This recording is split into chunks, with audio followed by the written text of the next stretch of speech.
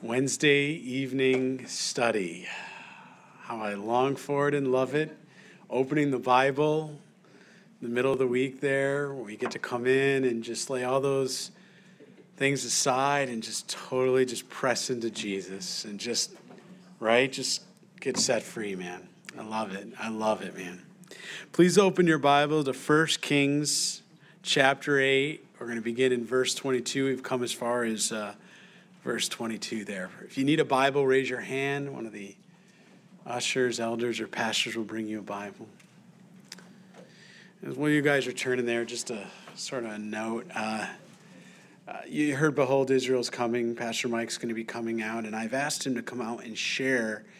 He spent a good bit of time in Israel with Amir. He's actually Amir's brother-in-law. A lot of people don't know the relations. You know, they're like, Pastor Mike, I don't. So he's Amir's brother-in-law. So Amir's wife, that's his brother.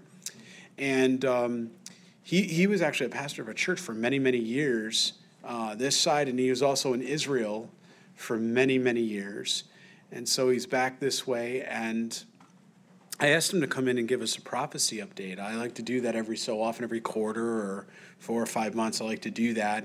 And so he's coming in to share. And then I asked also if he would do sort of a Q&A afterwards. So it's an opportunity for us to get an update on what's going on in Israel. And we kind of do that, right? We go through the Word of God. And then I also sometimes will use application to describe the current events. But it's really nice when we get to have a brother come in and share on when he was just in Israel or he's just in another state and he's hearing things. And it's just really good opportunity for us to come in and look at end times prophecy in light of the days we're living and just how close we are to Jesus coming. I mean, we are in the last days. And so just to turn around and study those things and look at those things, amen, is right. And so we then have a Q&A because I thought it'd be awesome for you guys. Maybe have some questions or things that are going on or maybe different things out of Scripture that you always wanted to ask and, you know, take time to go through that. So I hope it's a blessing, but you need to sign up. We already have like 56 people signed up. We can only fit about 170 in this sanctuary here and then another couple, 50, 25, something like that on the other side. So as you can imagine, because it's also on the website, people are calling in from other, you know, that know of Amir and or Pastor Mike, and so they're calling up and saying, we want to register. And I really just want our flock to get registered first. Like, I want you guys to have the priority to this. And then certainly we want to have other brothers and sisters in Christ come, but I want you guys to be able to have that first priority. So please, after service, if it's on your heart, we've made it free. We just want this to be a blessing. Go over and sign up. You just write your name on the list. As long as we know, then we can allocate the seating and make sure we don't get overextended, so to speak. All right, well, let's get into the Word of God. We're going to be going into this beautiful passage tonight on the dedication of the actual temple by Solomon. He has spent the better part of 7 years as called on by the Lord, building the house of God. He then went through and the Ark of the Covenant was then brought into the Holy of Holies. Obviously, we looked at that, and we know Aaron's rod is missing. We don't know where it is. No one up to this point. I wonder if someday, you know how God does that, those touch points where, archaeologists go through and they dig and they find something. I'm wondering one day if they'll find just before maybe Jesus comes to take us, to rapture us out, if somebody will find the Aaron's rod that's budded and, oh my gosh, it's Aaron's rod, this is great. Or, just that last bit of, it's undeniable. The Word of God, undeniable. Just that last bit of evidence that's kind of the sort of, it's settled. This is beyond contestation moment. And maybe, who knows, next to it will be like a little jar of manna. What is this, right? Maybe they'll even write it in the Hebrew. What is this on the side of it, I don't know. But I think that would be cool, right? Right before we got to go up, you could see the news media covering that one. Aaron's rod, or, the manna's found. We'd all be like, yeah, we told you. We've been telling you for years. All right, well, so at this point, as we go into verse 22, we're going to look at one of the most memorial or sort of memorable points. This is going to be the greatest point of Solomon's life here in verse 22 and on. And really, you might say, even in Israel from this time forward, we're going to be reading about just wealth and God's favor that's being poured out on this nation in a way that just it's Jesus Christ himself, when he came to earth in Matthew 6 and other passages, referred back to Solomon in all the glory. And he was saying that even in all of that splendor, there's one greater. right? And then also, obviously, the lilies of the field and, neither toil nor spin. We're going to look at that tonight. But just the beauty of what God is saying. I want you just to take that to heart as we're reading this and you think about the magnificence, the money, the all the things that went in, the gold, all this stuff. And yet to Christ, that was like nothing. That was nothing because our God is a big God. And it's just nothing. So let's pray. Father, we just thank you for your holy word. And we thank you, Lord, that the best is yet to come, Jesus. We can't wait, Lord, to be reconciled. When I say that, I mean physically to you, Lord, in heaven with you, raptured out of this earth. But God, until that point, we know, Lord, there is work to be done in this city. And we pray, God, for those divine appointments, for eyes to see and ears to hear. And certainly, Lord, that we would dedicate the living temple, which is our hearts and our bodies, all of that to you here this evening. Because, Lord, you dwell in us and not in a building made with hands. That way, it's our hearts. And so thank you, Jesus Christ, for coming and your presence being in the midst of us here. And now we want to and desire to hear what your Spirit has to say. So, Lord, we pray all these things in your holy name, Jesus Christ. Amen. We'll begin in verse 22 here. Solomon stood before the altar of the Lord in the presence of all the assembly of Israel and spread out his hands towards heaven. I mean, just picture this. 2 million people gathered. Solomon stands out, his hands pointed unto the Lord in just acknowledgement of what God has done. What God has done and not what man has done. And he said, Lord God of Israel, there is no God in heaven above or on the earth below like you, who keeps your covenant and mercy with your servants who walk before you with all their hearts. You have kept what you promised your servant David, my father. You have both spoken with your mouth and fulfilled it with your hand, as it is this day. Our God is a promise keeper. Therefore, Lord God of Israel, now keep what you promised your servant David, my father, saying, you shall not fail to have a man sit before me on the throne of Israel, only if your sons take heed to their way, that they may walk before me as you have walked before me. And now I pray, O God of Israel, let your word come true, which you have spoken to your servant David, my father. But will God indeed dwell on the earth? Behold, heaven and the heaven of heavens cannot contain you. How much less this temple which I've built? If only Solomon would have kept this humility about him. If only he would have stayed in this kind of a relationship with Jesus, with the Lord. He wouldn't have wandered. He understood at this point that this building, and I think of even the building that we're in the process of building, as the Lord goes before us, it can't possibly even begin to contain the presence of the Lord. And for Solomon to so rightfully declare this, yet regard the prayer of your servant and his supplication, O Lord my God, and listen to the cry and the prayer which your servant is praying before you today, that your eyes may be open towards this temple night and day, toward the place which you said, my name shall be there, that you may hear the prayer which your servant makes towards this place. And that's really one of the points of the building, or the temple that way, the church, today as we understand it. And as I mentioned on Sunday, right, when we were talking about that passage in 1 Timothy, in regards to the offices of women and the offices of men that way. And the whole point of when Paul was talking about not, having women wear this sort of ornate jewelry that draws all their attention to them, or men not lifting holy hands, or, just going through the motions. The point of all of that was that nothing should ever be a distraction from the Lord, from Jesus himself. And that's why we come here. We come here to sit under his word, to be under God's authority, and to meet with him in this place. It never grows old, does it? It never grows tiring. It never gets, dare I say the word, casual. Of course it's casual because in some ways but we are meeting with the Lord, and he promises to meet with us every time we open his word and we read. He does something very, very supernatural in our hearts. And you may hear the supplication of your servant and of your people Israel when they pray towards this place. Hear in heaven your dwelling place, and when you hear, forgive.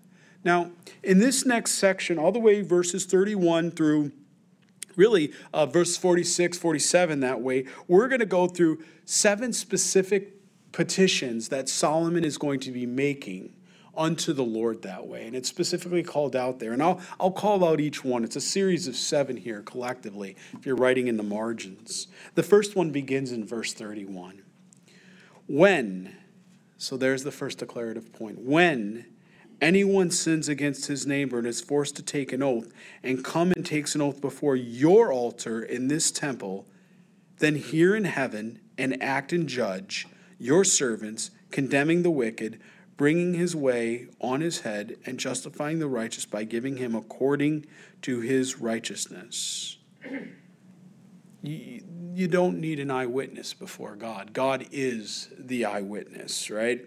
The idea here is that when someone sins against his neighbor, he's forced to take an oath. He comes and takes an oath before the altar that way, right? To make sure everything's done in righteousness. He's saying, God, you hear, you see, you recognize all that's happening. God, you're the head, right? And you judge righteously. I think this is, again, a beautiful point in Solomon's life where he realizes he can't possibly, with all his wisdom that God has given him, he can't possibly judge and see as God sees. So he's saying, God, you see righteousness. You know when someone's going through the motions. You know when someone's faking something. You know when this is all going on. God, you see these things. The second one begins in verse 33.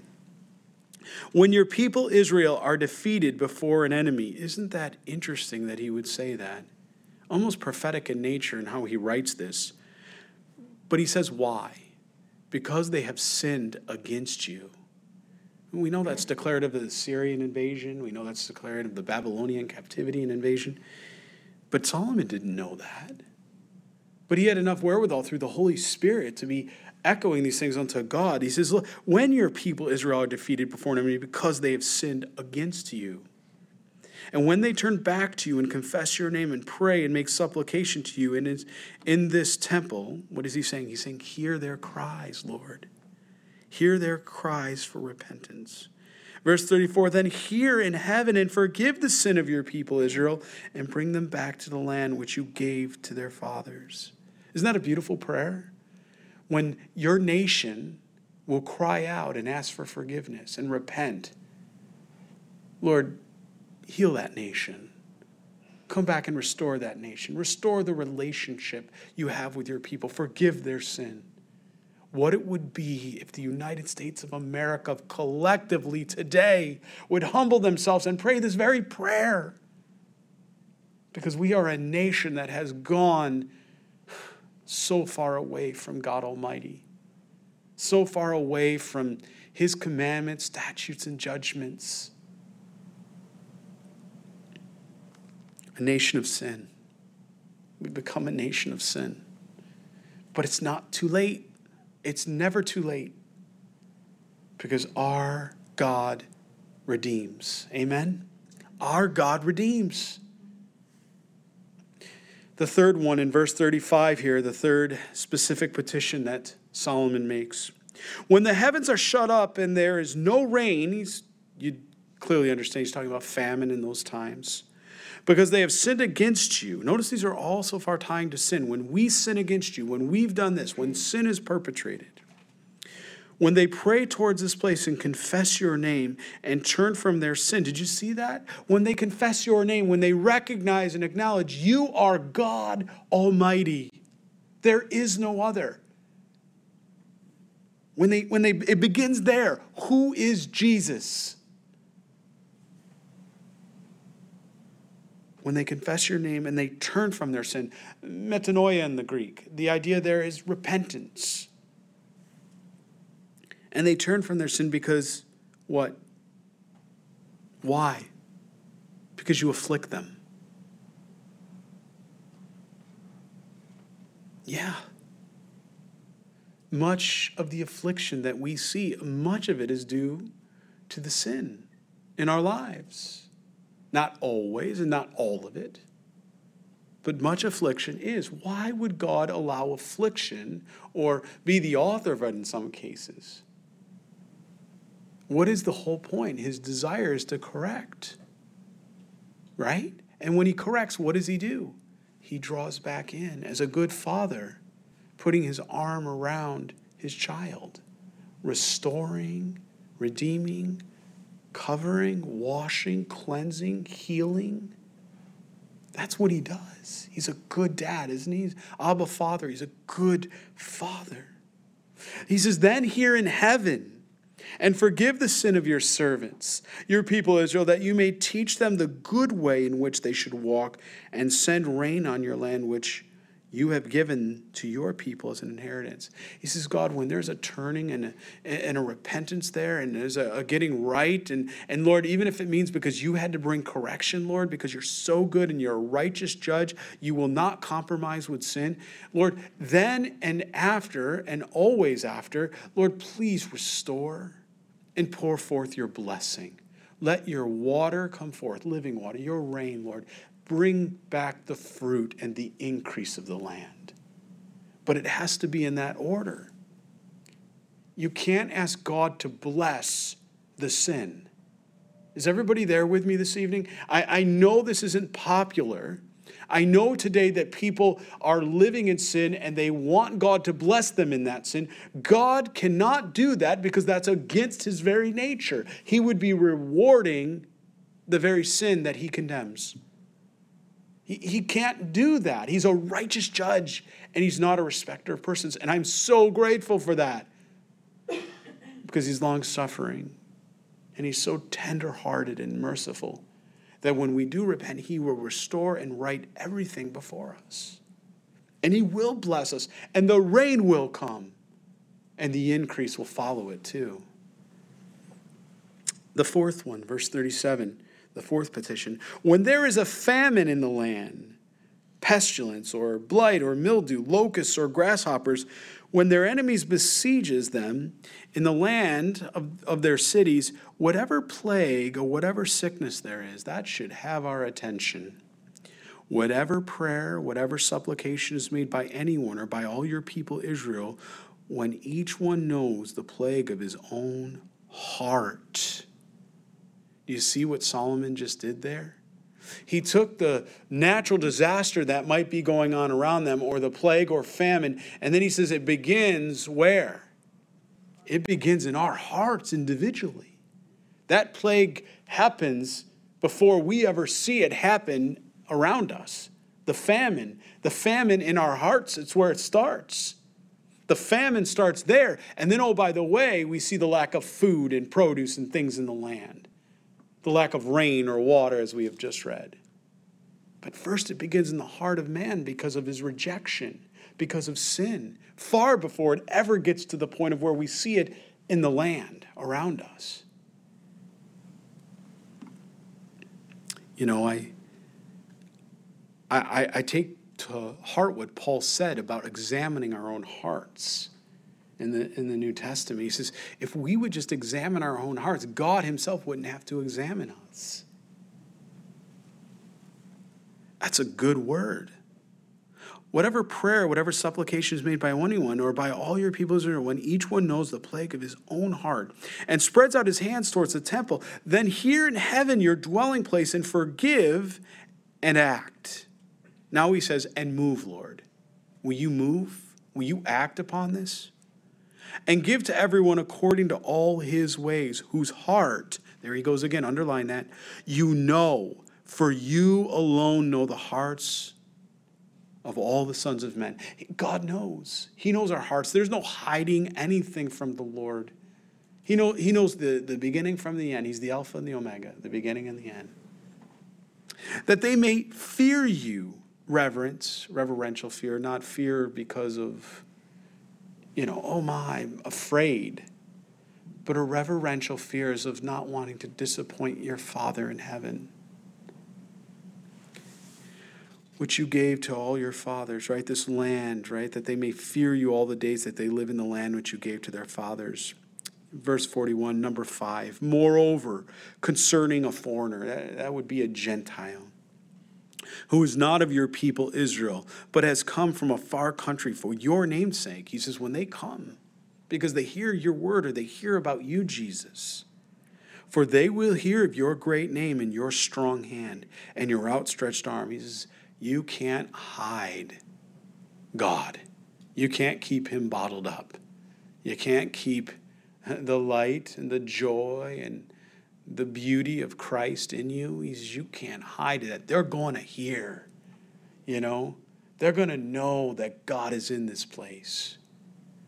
You don't need a marketing campaign. You don't need a church growth plan. You need people that love Jesus. And sheep that are healthy naturally multiply.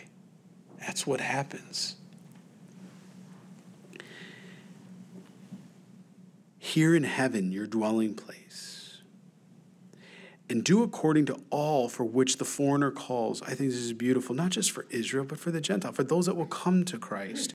To you and all the people of the earth, that they may know your name and fear you, and do as do your people Israel, and that they may know that this temple which I have built is called by your name. Isn't that beautiful? That the Gentiles may know you, and that they may receive salvation. This is the fifth thing he prays there, this petition he makes unto the Lord. I just want you to think about some of the things that we've already gone through. We're only up to number 5. How often do we pray and ask God to hear the prayers of our hearts that line up with similar petitions? Praying for the lost that don't know Jesus, right? Praying for the famine, the pestilence, the things that are happening to people all around the world. Terrible tsunamis and tornadoes and storms and things that are going on affecting brothers and sisters in Christ, but also unbelievers. How about the pestilence, right? The viruses and the disease. I mean, we hear all this stuff in the news about, the strains and all these other things of different viruses and all that. You know what? God's in control of all of it. Let's just cut right to the point. God can immediately stop everything, if he so chose, in the moment of a breath. There's nothing too big or too difficult for God. He never expected us to live in fear of these things. That's not his plan.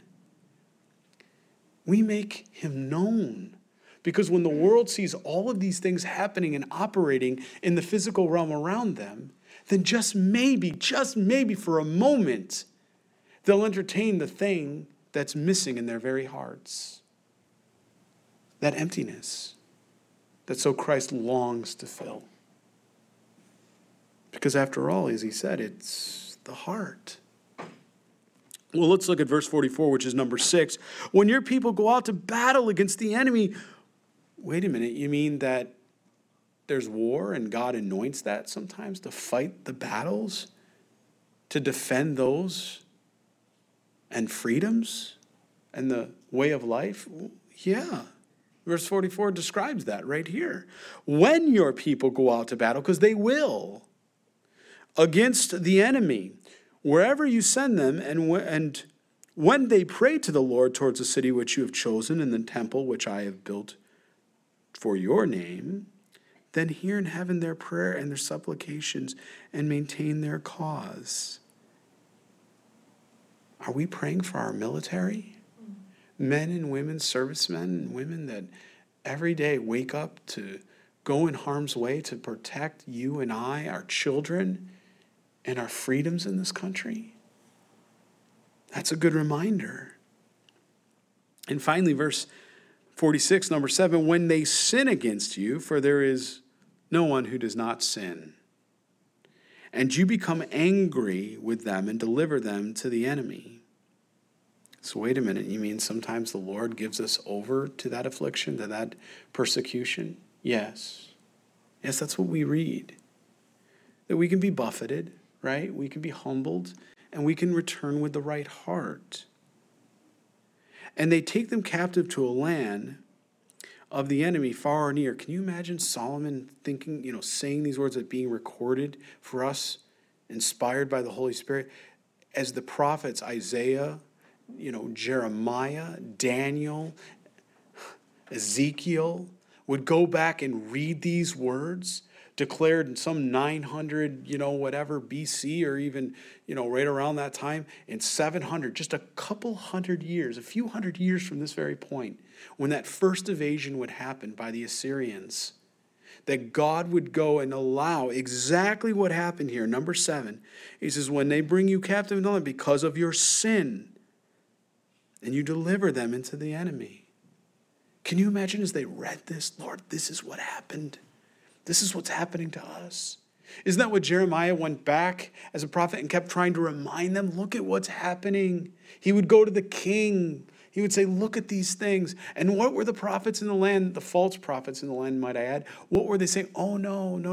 Nebuchadnezzar's not going to come in here and do these things. No, this isn't going to happen that way. And God says, you go tell those false prophets that are turning around and spreading lies, saying everything is good, man. Everything's going to be all right. Everything's good. It's not good. It's not good when God's people are sinning. It's not good when the world is sinning. Things are not right in their order. And we should never be comfortable within our sin. We should never be comfortable when there's distance and animosity because God is upset because we have forsaken his commandments, statutes, and judgments. He's a God of obedience. He's a God of obedience that doesn't ever change. Read your Bible. I read my Bible. He's a God that desires obedience over everything else. For whom the Lord loves, he corrects. And for who loves the Lord, you what? You obey Jesus, his commandments, statutes, and judgments. That's one of the actual measuring rods that God uses, that you know who loves him, that he knows. Not to say that we don't blow it, we do. But that's not the aim, right? That's not the aim.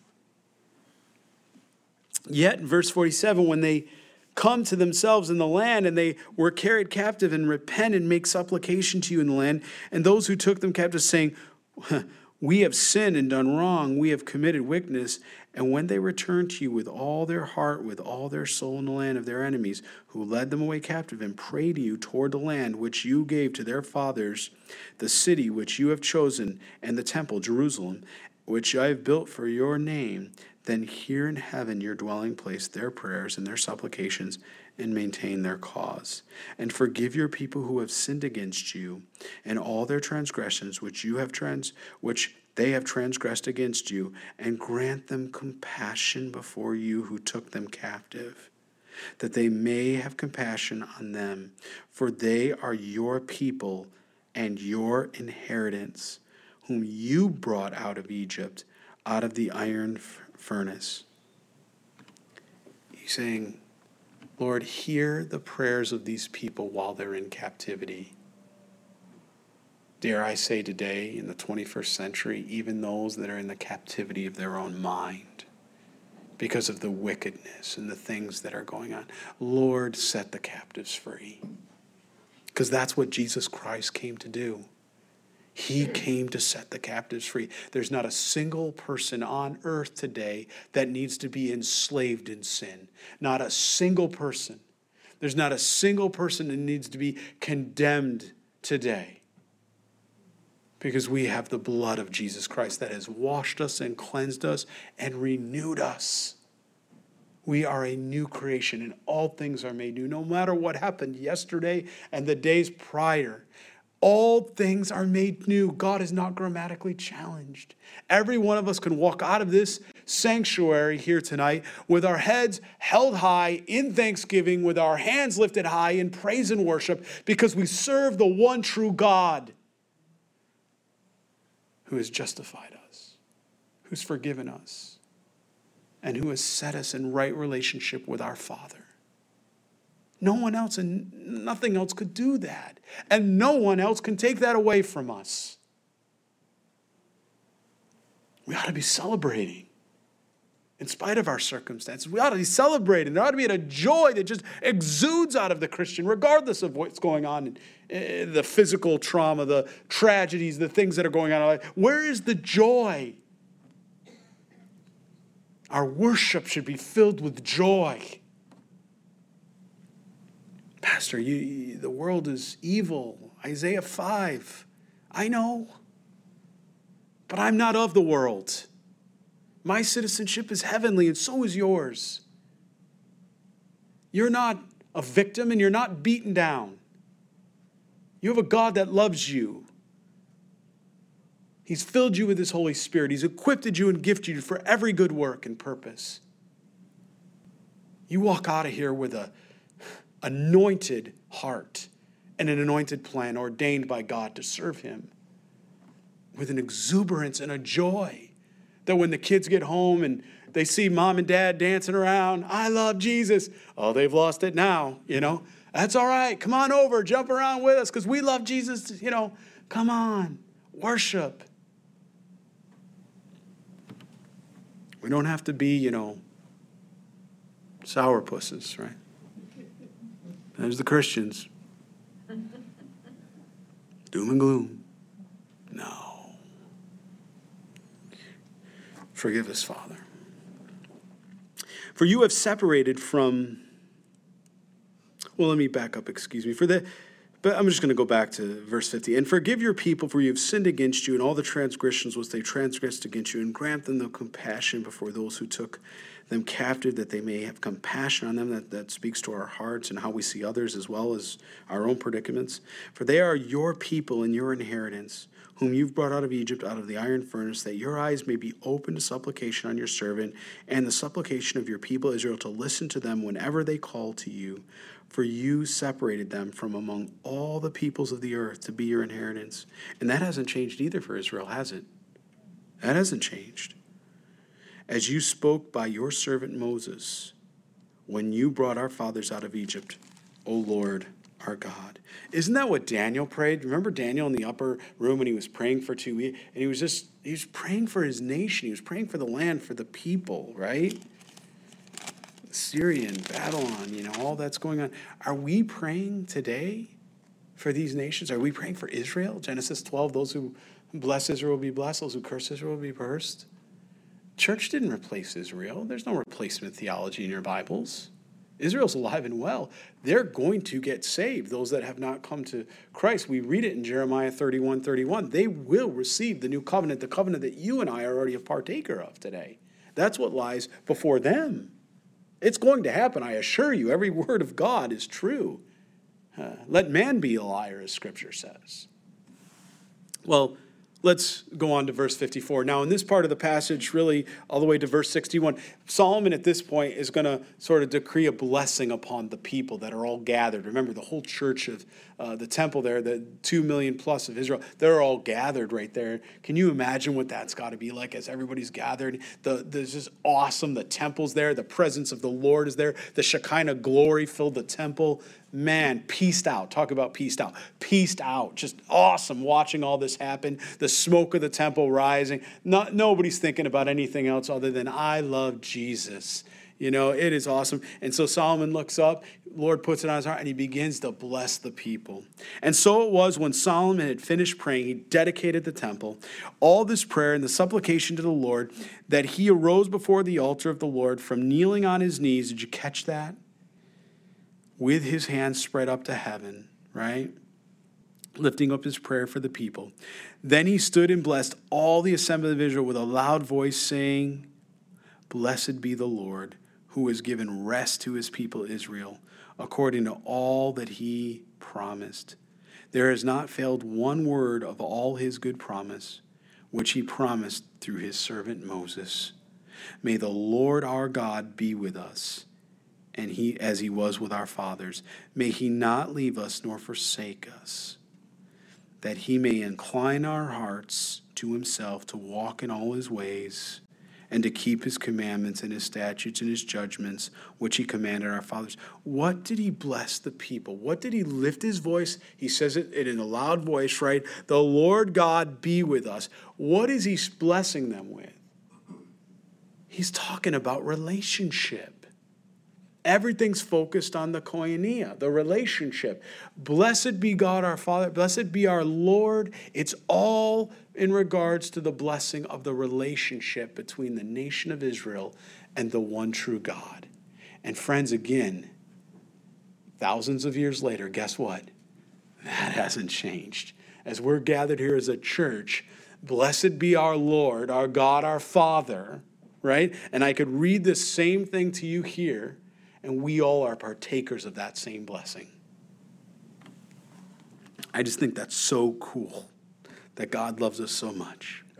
And may these words of mine, with which I have made supplication before the Lord, be near the Lord our God day and night, that he may maintain the cause of his servants and the cause of his people Israel. He's going to go before his people, and each day he may require. God's going to provide what all they need, blessings, favor, everything. God goes before them.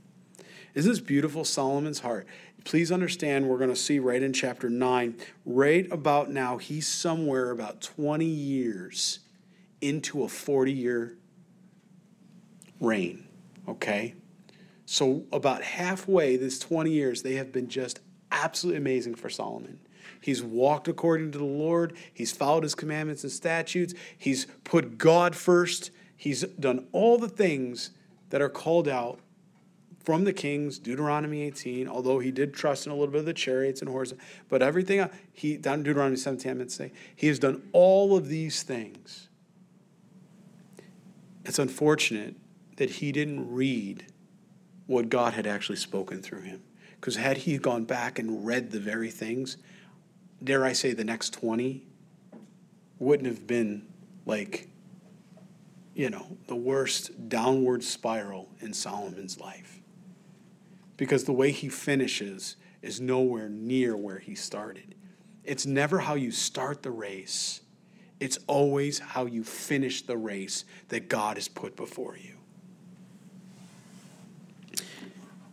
And may these words of mine, again, verse 59, with which I have made supplication before, be near the Lord our God day and night, that he may maintain the cause of his servants and the cause of his people, as each day may require, that all the peoples of the earth may know that the Lord is God and there is no other. That's the whole point, isn't it? Not drawing men to him. At this point, Solomon's not drawing people to himself yet. He will, but not yet. Right now, he's still drawing them to God.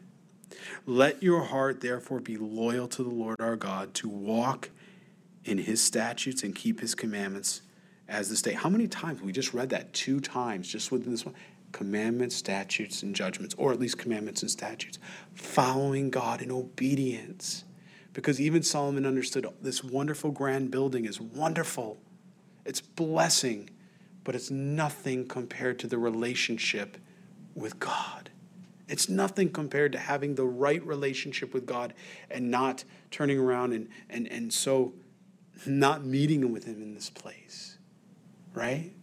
What makes this church and this building and everything that we're in is so special. I mean, we come in, it's climate controlled. We get to sit in cool air tonight as it's 90-something, 5 degrees out today with storms and hail, as I heard on the East Shore, all the things going on today.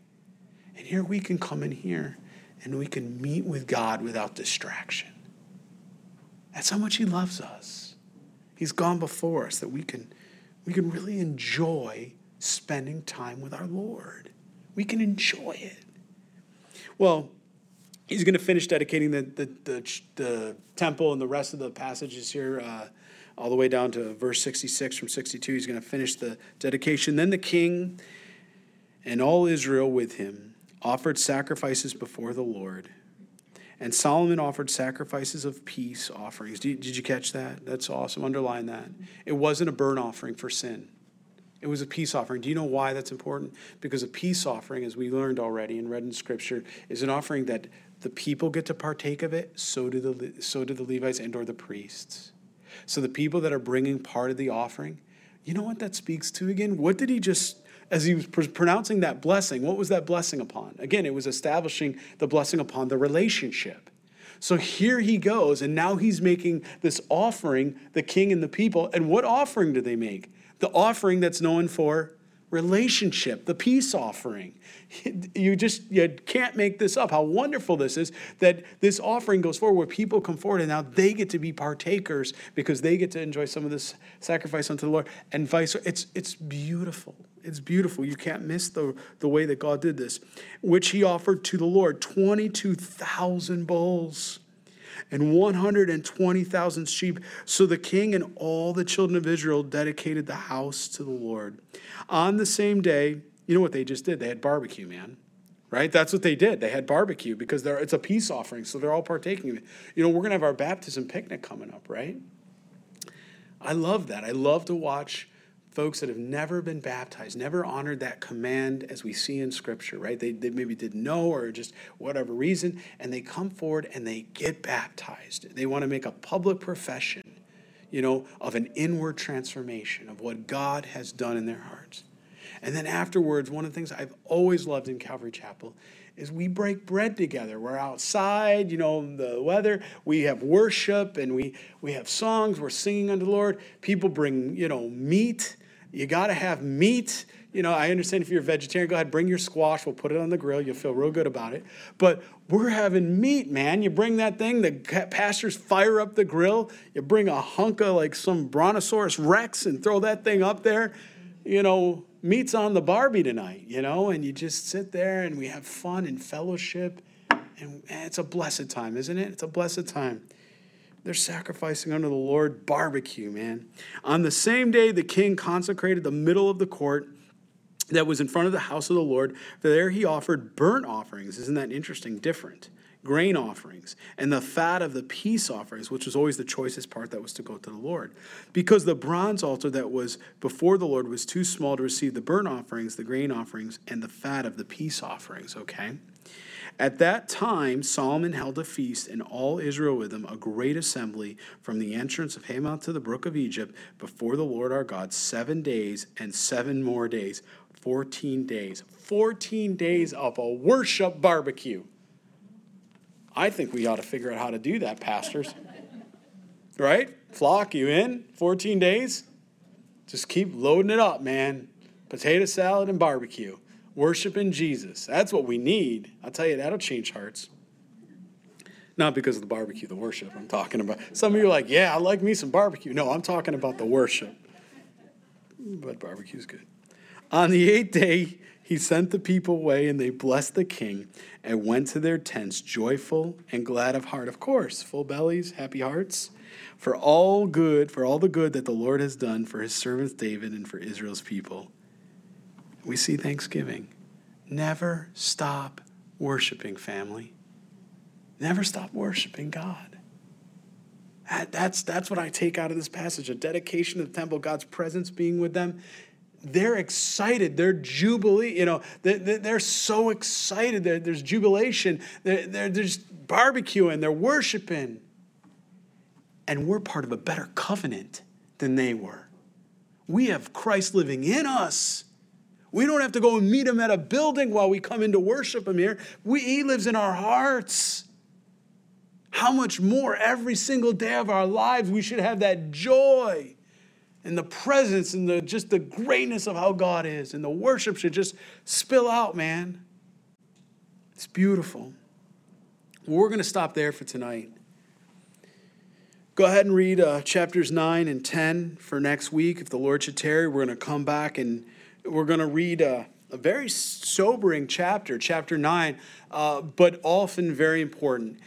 I'll leave you with this this evening. Please understand, when God gives you a word in Scripture, if he speaks to your heart specifically about something that's going on, and you may look at it and go, but I don't understand, Lord. It doesn't seem to pertain to my specific situation at the moment. You write that down in your notebook, in your prayer journal, and you keep that ever near and dear to your heart. Because this is the second time we're going to see Solomon have this appearance from God. It's some 20 plus years, or 7, depending if you want to say it's 7 or 20, depending on if you're taking the 13 or not, as the time of building the house and the house of on the Hall of Lebanon, the Supreme Court and all the other buildings and the palace. So if you take the 13 years, it's 20 years. Some people subscribe and say, well, no, it's just the first 7. Look, wherever you end up on that, whether it's 7 or 20 years, the reality is God's going to meet with Solomon again. And he's going to go over and he's going to basically reinstitute or repeat the Susan-Vacheron covenant. If you do this, if the people will stay and they will be obedient. Remember all the things that just went on in chapter 8 and the worship, the feast and everything. The relationships is good, as whole as it should be at that point, right? There's nothing going on. There's not sin at this point. There's not sin in the camp. This is like ideal right there, right? Right at this point in Scripture. Please notice with me that chapter 9 comes right alongside that. That is not coincidental. God goes right to Solomon and says, you can have all of this, you can have the temple, you can have these things, you can have even our coin, but if you don't put obedience as a priority, it's going to affect our relationship. We can't miss that. That's why Jesus Christ made declarative in the Gospels as well as the Pauline epistles so much about obedience, obedience, obedience. I fear what is sometimes settled into some churches today is the idea that I can do whatever I want because I'm born again.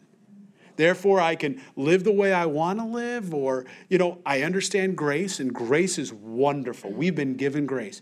But God never called us to not be obedient. He never called us to not be obedient to his commandments, statutes, and judgments. We need both. It's not the fullness of love without the fullness of truth. They're hand in hand, and they must go together, and you cannot separate them. When you do, you're no longer walking in the truth of the commandments, statutes, and judgments of God, or the fullness of truth, because you've compromised. I've compromised. Whoever's done that has compromised. It's not his plan. So as he goes into chapter 9, he's going to go through and he's going to explain how he's going to establish, how he's going to do these things. But it's a requirement for the people to obey. Please see that with me, that God desires us today to be obedient as new covenant believers, as born again believers in Christ. He still desires obedience from his children, How we think, how we behave, how we carry ourselves. Our character and our conduct matters. We don't need to get legalistic. That's not what he's talking about here. Legalism is not the same thing as obedience. Obedience is obedience to God and his word. In other words, obeying what he's put before you to protect you from harm's way, to protect you from the enemy. And he desires we all walk that out. And then he's going to go through and you're going to see the exchange of gifts for cities. And then, different things are going to happen. And then we're going to see and get introduced right into chapter 10 with the queen of Sheba, right? The queen of Yemen. Today, as we would know it, that Sheba is Yemen, as we would know it in a modern calendar, or modern map, what we would know today, it would be Yemen. So we're going to see this queen of Sheba. She's going to come over and she's going to be so enamored with the wisdom. And it's so beautiful. She's a foreigner. She's from Yemen. She's a Gentile. She's not a Jew. She's going to come in and she's going to see the palace, the gar, all of the things. Solomon, as it was common in that day, she's going to try to give him a puzzle because they would give riddles and things like that. And if you were able to show wisdom, and people were impressed with that, okay? That was a big deal. They would go to kings and do those kind of things. She's going to come in and she's going to bring all this wealth and all this riches and everything, and he's going to return the favor that way, Solomon. But she's going to come away going, I have never seen anything like this in all the earth. Solomon is going to get a reputation world-renowned. And you know what she's going to say at the end? Your God. She's going to, a foreigner is going to come in and recognize that it had nothing to do with Solomon himself, other than he was a willing vessel and obedient at this point. But even more impactful is that she's going to come in and see that this is supernatural. That what is happening at this time for Israel, for the kingdom, for all the people, and for everything that's going on in this nation, there is no other way to explain it on earth, because they've never seen anything else like this. And they never will again until Christ, Messiah, comes. Jesus comes back again. Amen. So go ahead, stand with me. We're going to pray. I encourage you to read ahead. I'd like to have the worshipers come up and the musicians come up. We're going to close with a song. We just read about how awesome worship is. I don't know. Maybe somebody's got some barbecue in the other room. All right, we'll start that 14 days now. No, we don't have that tonight. We'll wait till the baptism picnic. But man, I tell you what, it is good to be a worshiper of God. Amen. It is good to worship in spirit and truth. Will you pray with me? Father, I just thank you, Lord, with all excitement and exuberance of my heart. Lord Jesus, we love you. You are God and there is no other. Lord, just as Solomon declared, nothing has changed, Lord. We love you. Our lives are dedicated unto you, and we want to worship you tonight, Lord. We want you to just receive our alms, our prayers, our supplication, our worship unto you, and we pray it would be so holy and pleasing and such a sweet aroma to you tonight, God. So we pray, just receive this in full honor, Lord, that we love you. And we are so very thankful for all that you're doing in our lives. And most importantly, Jesus, for the relationship that you have established with us, that no man and no situation can ever change. We are forever indebted to you, Jesus. Thank you, Lord. We pray these things in your name, Jesus Christ. And all God's people pray. Amen.